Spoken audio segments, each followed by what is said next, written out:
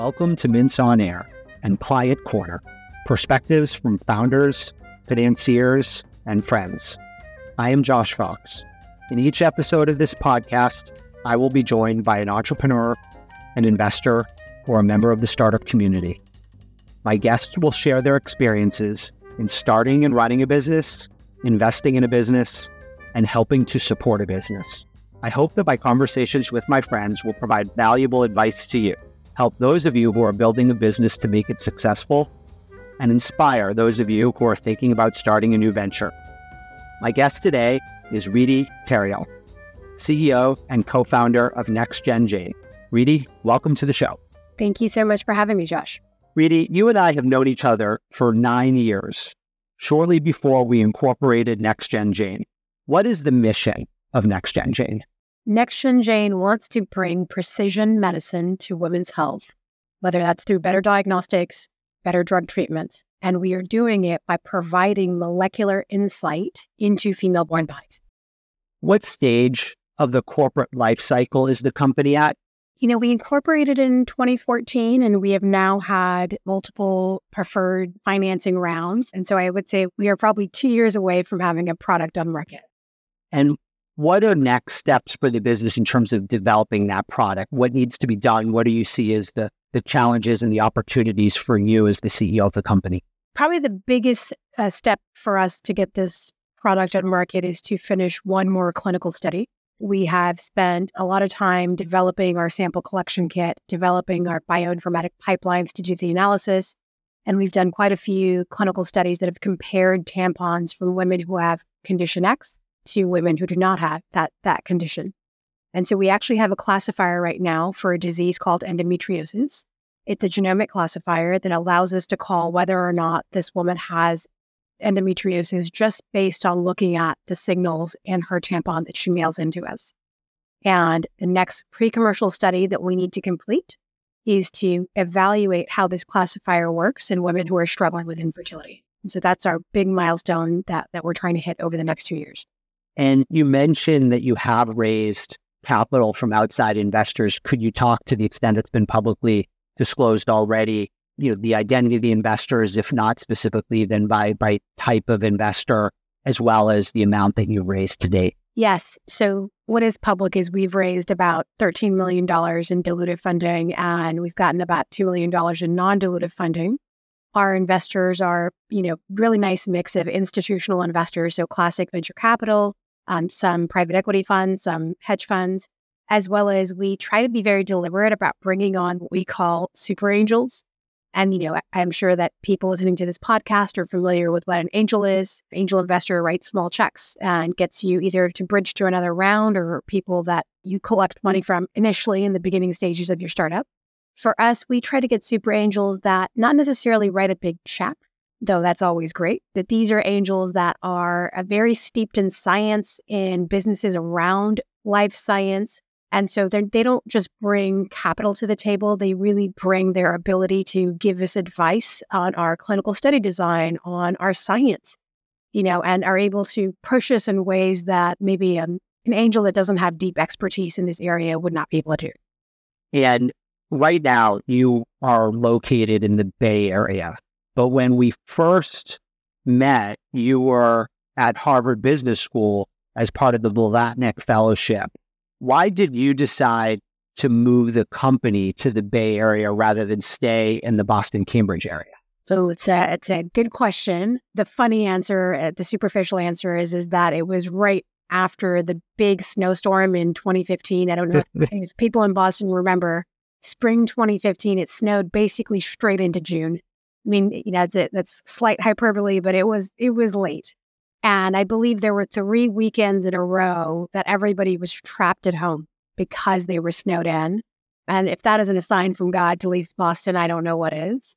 So that's probably the superficial reason. The real reason was that at the time, we had actually tried pitching to all the classic life science VCs in Boston. And the direct impression I got was that they were still recovering from the investments they had made in diagnostics in the early aughts. And there had been a lot of big checks written and not a lot of exits in those diagnostics. And so they were a little bit gun shy of investing in, another diagnostics play. And so it was very much a biotech town. It probably still is to a great extent. But the advice I was given was you might have better luck in getting people to invest in diagnostics if you go out to the West Coast. And that was what originally motivated the exploration out here. Well, I can understand both answers to the question. I think that despite the fact that I've been in the Boston area my whole life, as you know, the weather is difficult. So winter like that could definitely motivate a founder like you to relocate. But certainly the investment environment is something that each founder and entrepreneur has to think about in terms of where is the best place to raise capital for them. Speaking of the landscape of the environment, could you talk about where you see the life sciences industry generally and specifically the diagnostic space, because that's where Jane focuses? Yeah, I mean, this is a topic dear to our heart because one of the things you have to always figure out is, how do you make money in this space before you really get interest from investors to write you big checks? And in diagnostics in particular, that's hard. The feedback that I've always gotten is diagnostics often take the same amount of capital as drugs. You have to do big clinical trials to show how accurate, how sensitive, how specific your diagnostic is. And if you hit, an inflection point that's valuable, so your diagnostic works, and you hit an inflection point that is valuable for drugs, your drug works, the exit potential and landscape for a drug is just much more interesting and much more lucrative than a equally adequate diagnostic. And so, while they both carry technical and scientific risk, they both carry regulatory risk, there is less consumer risk in drugs, right? If your drug works better, is superior to the existing modalities, the existing first-line treatments, you will get reimbursed. People will want to order it and patients will want to take it. Versus if you go through those same hurdles for diagnostics, at the end of the day, you now have another hurdle, which is you have to convince insurance companies that it is in their best interest to actually reimburse this diagnostic. And for that's a really complicated and tough sell, even over the last 20 years. And the part of the reason is because in the United States, we have a commercial insurance system that's based on employers, right? You get your health insurance through your employer. And so it turns out that most people change their jobs frequently enough that insurance companies assume they will only be covering you for 12 to 24 months. And so if they're only covering you 12 to 24 months, they want to see whatever you're selling them, save them money in that 12 to 24 months. And that's hard. That's a difficult pitch to say, especially for someone like NextGen Jane, where we are providing non-invasively insight to tell you that you might have a pretty serious condition called endometriosis. In the year that you find out that you have that disease, you will likely engage with the healthcare system, right? You'll probably get it treated. You might have surgery to get it treated. You'll go on drugs to get it treated. If you've been struggling with infertility, you might decide to go get infertility treatment through IVF. And so more than likely your healthcare costs temporarily will spike up. And so, because investors know that insurance companies are the gatekeepers determining whether or not you get reimbursement, and they have a very short-term lens as to whether or not they'll do it, diagnostics just becomes a bear and difficult to fund. As I listen to you talk about reimbursement and insurance, I wonder how much those issues actually drive your decision-making as a founder first, and then as a CEO in either forming a business or running and operating that business as it grows. In other words, do you make decisions about what direction to take your business, what problems specifically to try to solve? For example, helping with endometriosis. How much of it is your desire to solve the problem that you've identified versus how much are you influenced in your decision-making about which problem to solve based on issues like insurance and reimbursement? Oh, it's such an interesting and complicated question. I would say that the right way to do it, and I'm putting right in air quotes, the right way to do it obviously is start at the end. Start at what is going to be reimbursable. What's a problem that insurance companies want to solve? And I put that in air quotes to say that's the right way to build something that has a higher likelihood of getting paid for. But is it the right problem to solve? I'm not sure. I think if I had had that lens 10 years ago, done the homework that I've done over the last few years, I might not have taken on this challenge. And I think that that would have been the wrong move. And so, for me, irrationality it plays a role in entrepreneurial decision making. In my perspective, you should not be making a decision to say what fits into the existing system of how things work. If you are doing that as an entrepreneur, you are probably making incremental changes, but you're not working to break that system down if it's not working.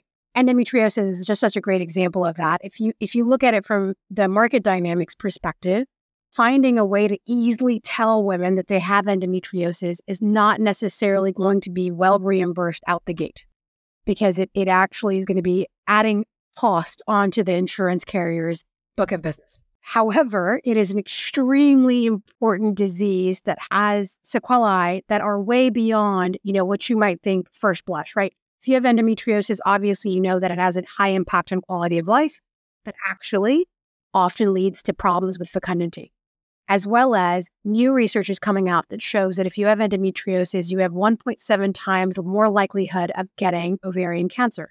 So, huge impact on major health milestones in life. So should one care that the condition is going to be hard to get reimbursed, or should one care that finding out that you have endometriosis as soon as possible is the most critical thing that you can do, for this particular disease state? I think that some of it, and now, that we've progressed, I would say early on, I paid less attention to whether or not it was reimbursable. I said, this is an important problem to solve and we have to solve it. The closer we get to market, it is something that plays a bigger and bigger role. And the way that I try to tackle it is to be creative, to say, what are other ways we can prove the utility of this diagnostic to big carriers? And what are other ways that we could get people to pay for this that do not involve the big carriers? And that is how I address this problem. Well, it's a fascinating topic. I certainly hope that you're able to fulfill your goals in terms of helping women who have endometriosis, and hopefully the system, the healthcare system that's supporting the process will be helpful in terms of reimbursement and insurance coverage as well along the way. I hope so. Talking about formation of NextGen, Jane, several years ago, this was the first time you had started a company, correct? Actually, no, it's my second time. I'm shocked that we haven't shared stories around this first, which was I actually took my MIT thesis and tried to launch my first company in 2010. So what happened? Well, it was 2 years after the derivative crisis, or maybe just 1 year. So the markets were terrible, similar to what they are now, actually. And I was actually pitching a direct-to-consumer genetic product to people in India. And I was fundraising in the United States. And so I was taking on two big challenges, which was that direct-to-consumer genetics was still very new. I mean, people knew about 23andMe, and investors were like, let's wait and see how that does. There was a little bit of hesitation on doing DTC genetics, even, especially back then, because it was so new and the model was unproven. And because I was, targeting this product directly to people in India, pitching to investors in the United States who don't have that much familiarity with that India as a consumer base, that was also a challenge. And so I did it for about a year. And I got some advice to say, if you want to reduce one of these burdens, maybe move to India and pitch to investors in India. And you'll still have to get them over the DTC genetics hump, but at least they understand the Indian consumer. And I wasn't quite ready to move to India. So I accepted an opportunity working at the Broad that gave me a lot of access to the things I loved, like managing a large genetic study in emerging markets with a $10 million budget, which felt like a startup budget, and put that first startup on pause while I took this opportunity at the Broad. Well, I'm glad I specifically asked that question, because I definitely learned something interesting about your career after going through that experience and facing the challenges that you had with the first attempt to move a business forward. Why didn't you continue to work in other capacities as opposed to starting NextGen, Jane? What made you want to keep trying again? Oh, I have this theory that it takes about 2 years to recover from a startup failure. But if you're an entrepreneur and it's in your blood, you're going to keep coming back to it because that's where you find joy. And so I took a 2-year break. I did something else. And, after that, I was ready to go back into the terrain.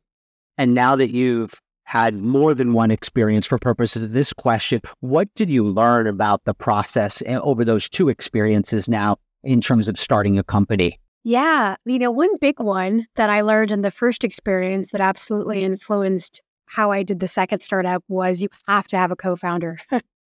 The first time around, I was doing it solo, and there's just so much required in getting a startup off the ground. And whether it is you physically need help to go through all of the things that are required to get it off the ground, or you emotionally need stability and like someone to talk through your day with and someone to share that lived experience is pretty dramatic. And a co-founder that is doing it with you can make the difference between a company getting off the ground and not. And for me, it did make the difference in exactly that. So when I started NextGen, I was, still in communication with some of the scientists that I'd worked with at the Broad. And one of them in particular, Stephen Geyer, we had spent a lot of time in Sierra Leone for this, GWAS that we were doing. And we had so many great experiences on the ground, as you can imagine, trying to do genomic clinical research on the ground in remote villages in Sierra Leone. You'll run into a lot of challenges. And we did. And it was an opportunity for both of us to observe how we dealt with extremely difficult situations.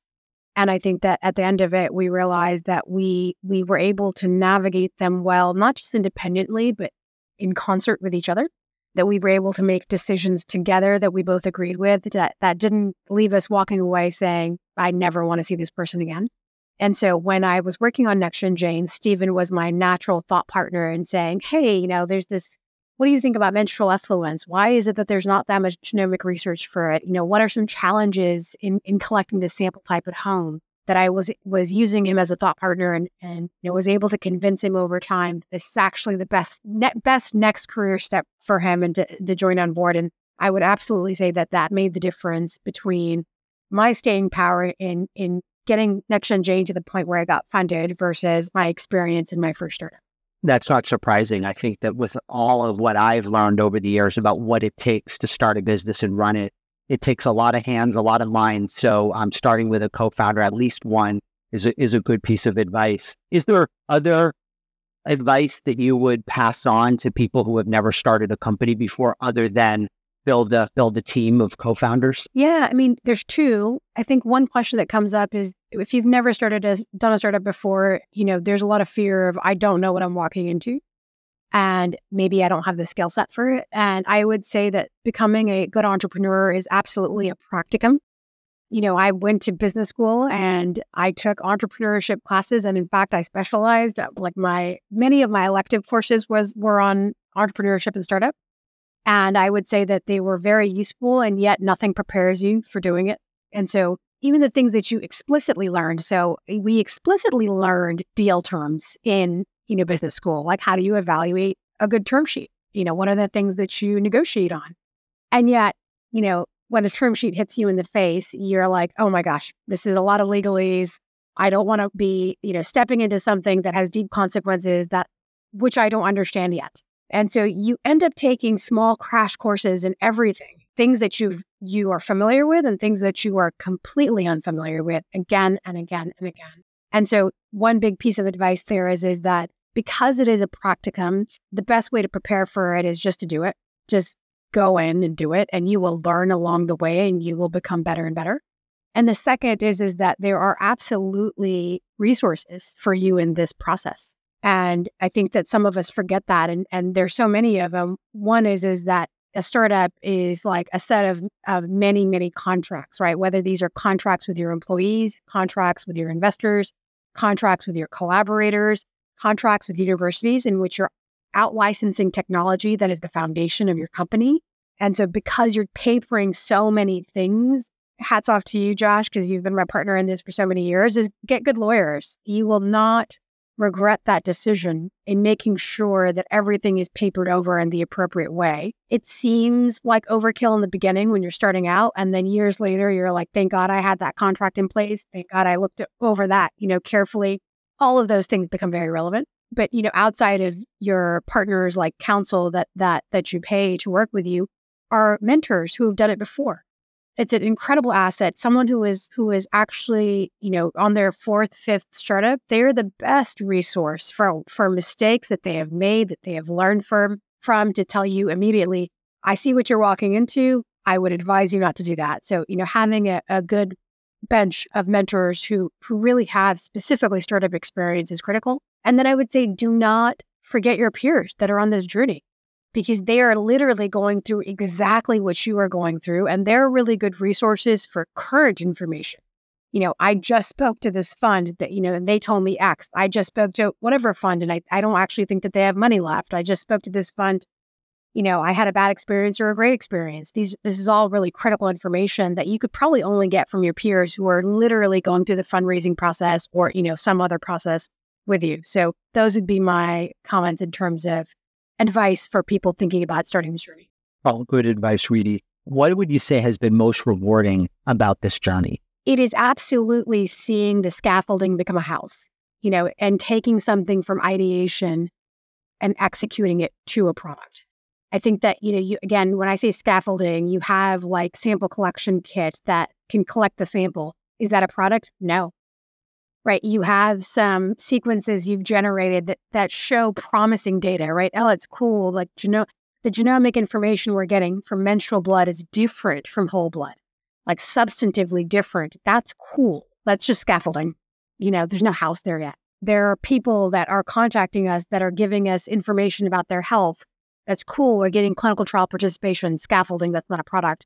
I think when you begin to see a sample being mailed to a research participant and you are seeing them tell you the result of their surgery as to whether or not they have endometriosis, and you are looking at how your classifier is calling it and it matches, I think that has been the most rewarding to say, wow, I see the house. This is not just random scaffolding. There is a house here. It's really great to hear. Obviously, you as a founder, you set out to solve problems, and in this case, solve health problems for women. And you're moving to that point, which is really exciting to see. As the CEO of NextGen, Jane, what advice would you have for someone who's never been a CEO? I think my advice for a first-time CEO, maybe more for entrepreneurs, would be to balance vision with execution. I think that our appetite for vision is very large. You start out and you really want to solve all the problems. And we did, and to a certain extent still do. And I remember an investor initially hearing our pitch and saying, this is one tampon to solve it all. And it made me pause. I think that he was lightly trying to suggest we had a lot of things on our product pipeline map, and that they would maybe take longer than we were thinking or estimating. So it's great to have vision, because people always want to see a platform or an opportunity to have multiple shots on goal. All of those are good things. And yet, what's even better is showing execution and progress towards one thing coming to market and showing commercial traction. Ridhi, could you talk about what your typical day as a CEO is like, and talk about how you spend your time? What do you focus on most, and what keeps you up at night? My day starts at 4 a.m. And the reason it starts that early is because I have a toddler. And if I don't wake up that early, I actually won't have any time for myself. And so I get up, I do yoga, and I answer emails while I drink coffee. And that allows me to clean up my inbox. So, anything that was pressing, any Slacks that came in about things that need to be addressed immediately or semi-urgently, I try to address right away. We have partners and collaborators in India, and so oftentimes they will be wrapping up their day and have either synthesis or analyses that they have provided that I can take a look at as I'm starting my day.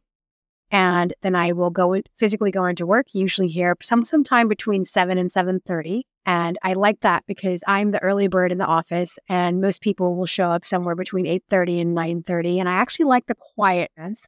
I like to be at my desk with my computer and all my big screens and no one be here. And that allows me to continue to be productive. But, I'm not that like hour and a half to 2 hours before my meetings start. I try not to, I've answered all my emails. I try to focus on things like that require 90 minutes to 2 hours of concentrated time, whether that's reviewing a contract or reading a paper or responding to someone who's done an analysis that I have to be very thoughtful about. And then the meetings start. And it's a roller coaster, usually of 4 to 5 hours of meetings, whether they are internal meetings to talk through patent strategy or to talk through how we're going to take our menstrual ontology and map it onto our actual database. Or there are meetings with the science team to talk through what are expected experiments that we want done over the next 4 to 6 weeks. Or meetings with my clinical team to figure out what's the likely incoming sample load we need to process. We try to make decisions that allow people to go on with their work streams. And then I probably have 30 minutes to an hour at the end of my day where I am, again, answering emails that have come in. So, now there's another backlog and trying to make sure that people have what they need from me before I log off for the day. You talked about being a mother as part of the answer to that question. How do you manage your time? Is it the discipline and scheduling that you talked about to make sure that you start your day doing the things that you want to do they'll help you get through the day and to take care of your child? There are other things that you try to do to make sure that you're able to balance the different responsibilities that you have. Yes, absolutely. I would say there are a few things that have been critical. One is just good care. You need someone to be able to help. And so I have a lovely nanny who is with her 10 hours a day when I am not, and I trust her, and just an incredible and necessary asset if you are doing hard things that require your full attention, which NextGen Jane does for me. And I would say that the other thing when I think about balance is I'm a late mom is what I consider myself. I had a kid when I was 41. And so I always smile because I think that when you're having kids that at that stage in your life, you are really deliberate about wanting a kid. Like you're taking on a toddler at both the peak of your career and when you're probably the most lacking in strength.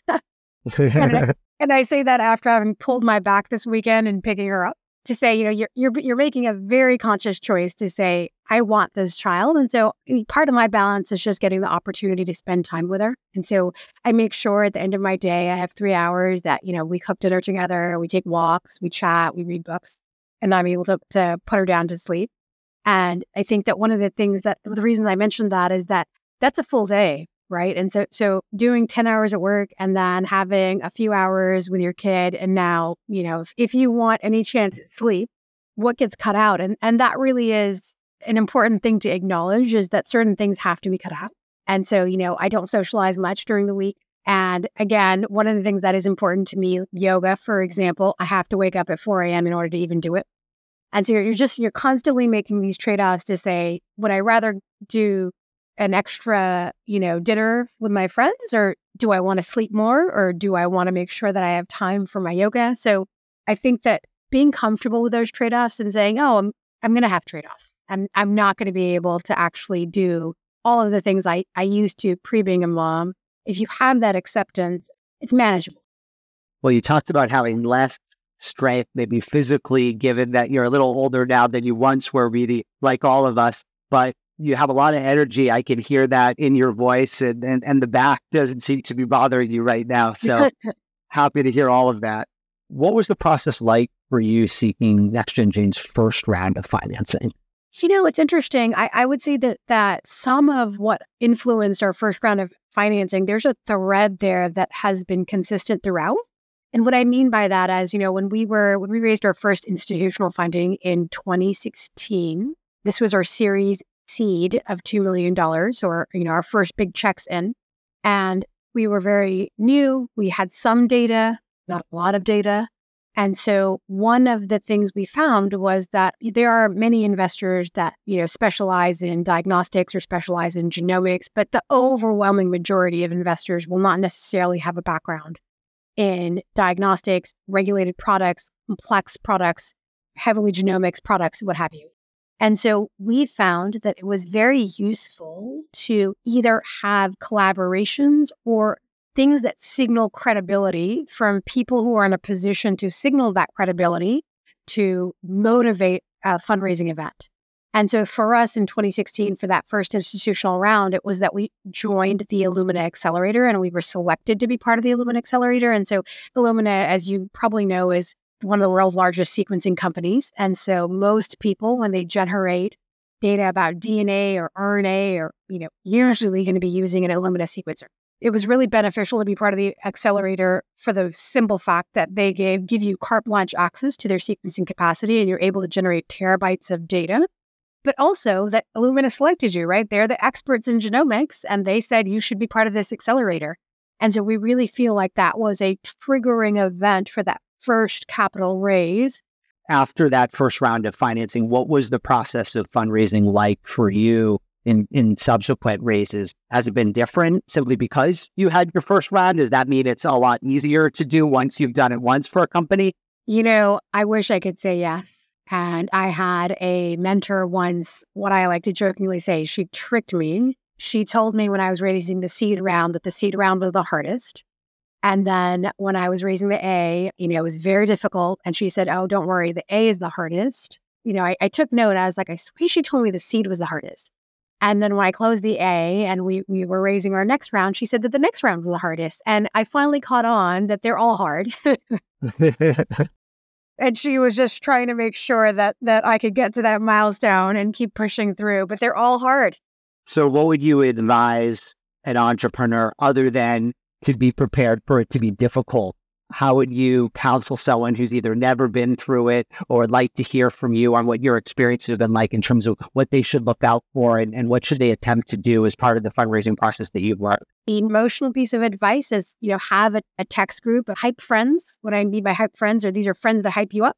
You're doing great. And, when you do make a mistake, it doesn't matter. That was a small mistake in the grand scheme of things. If you came out of a bad meeting, don't worry. They're going to miss the opportunity. They'll be sorry in the end. If you had a good moment, amazing. We believe in you. You're going to bring this home. You're going to land the plane.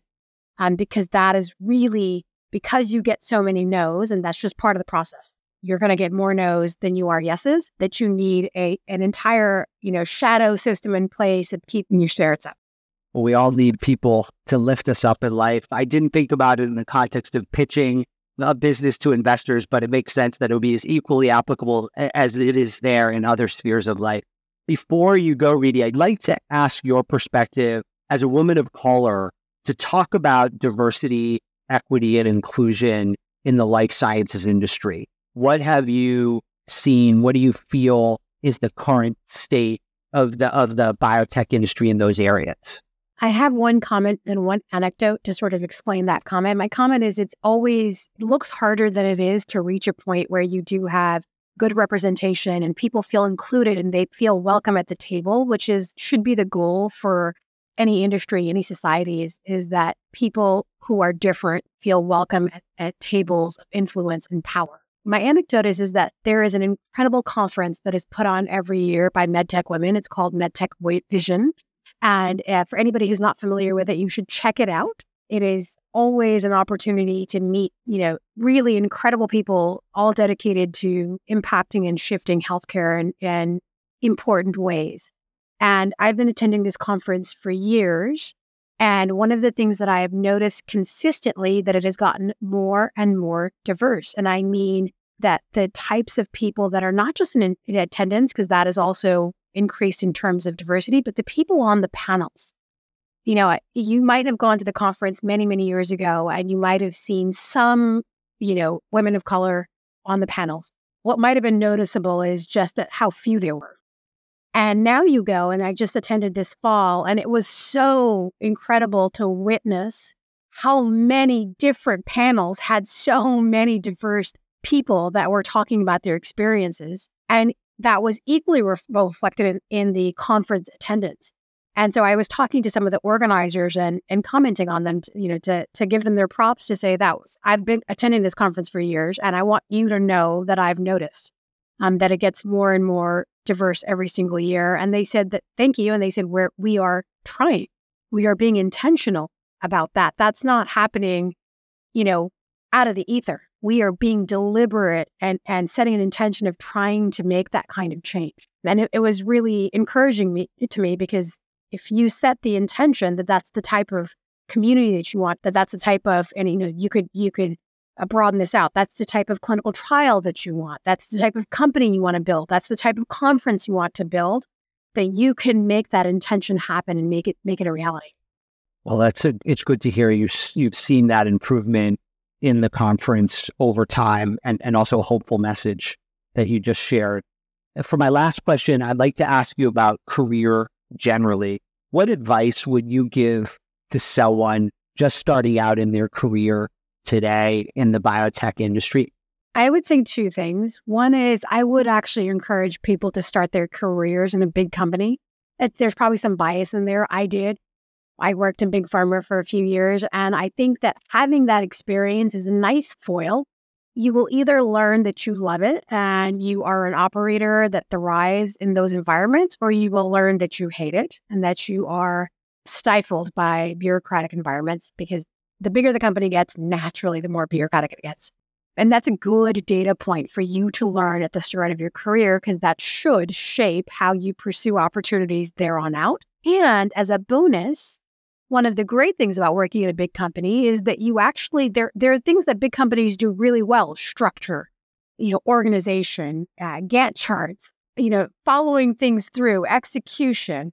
And so there is an opportunity to learn some of those professional organizing skills that will serve you well in your entire career. So I think someone starting out, I would say, actually go work at a big company for a few years. Good advice.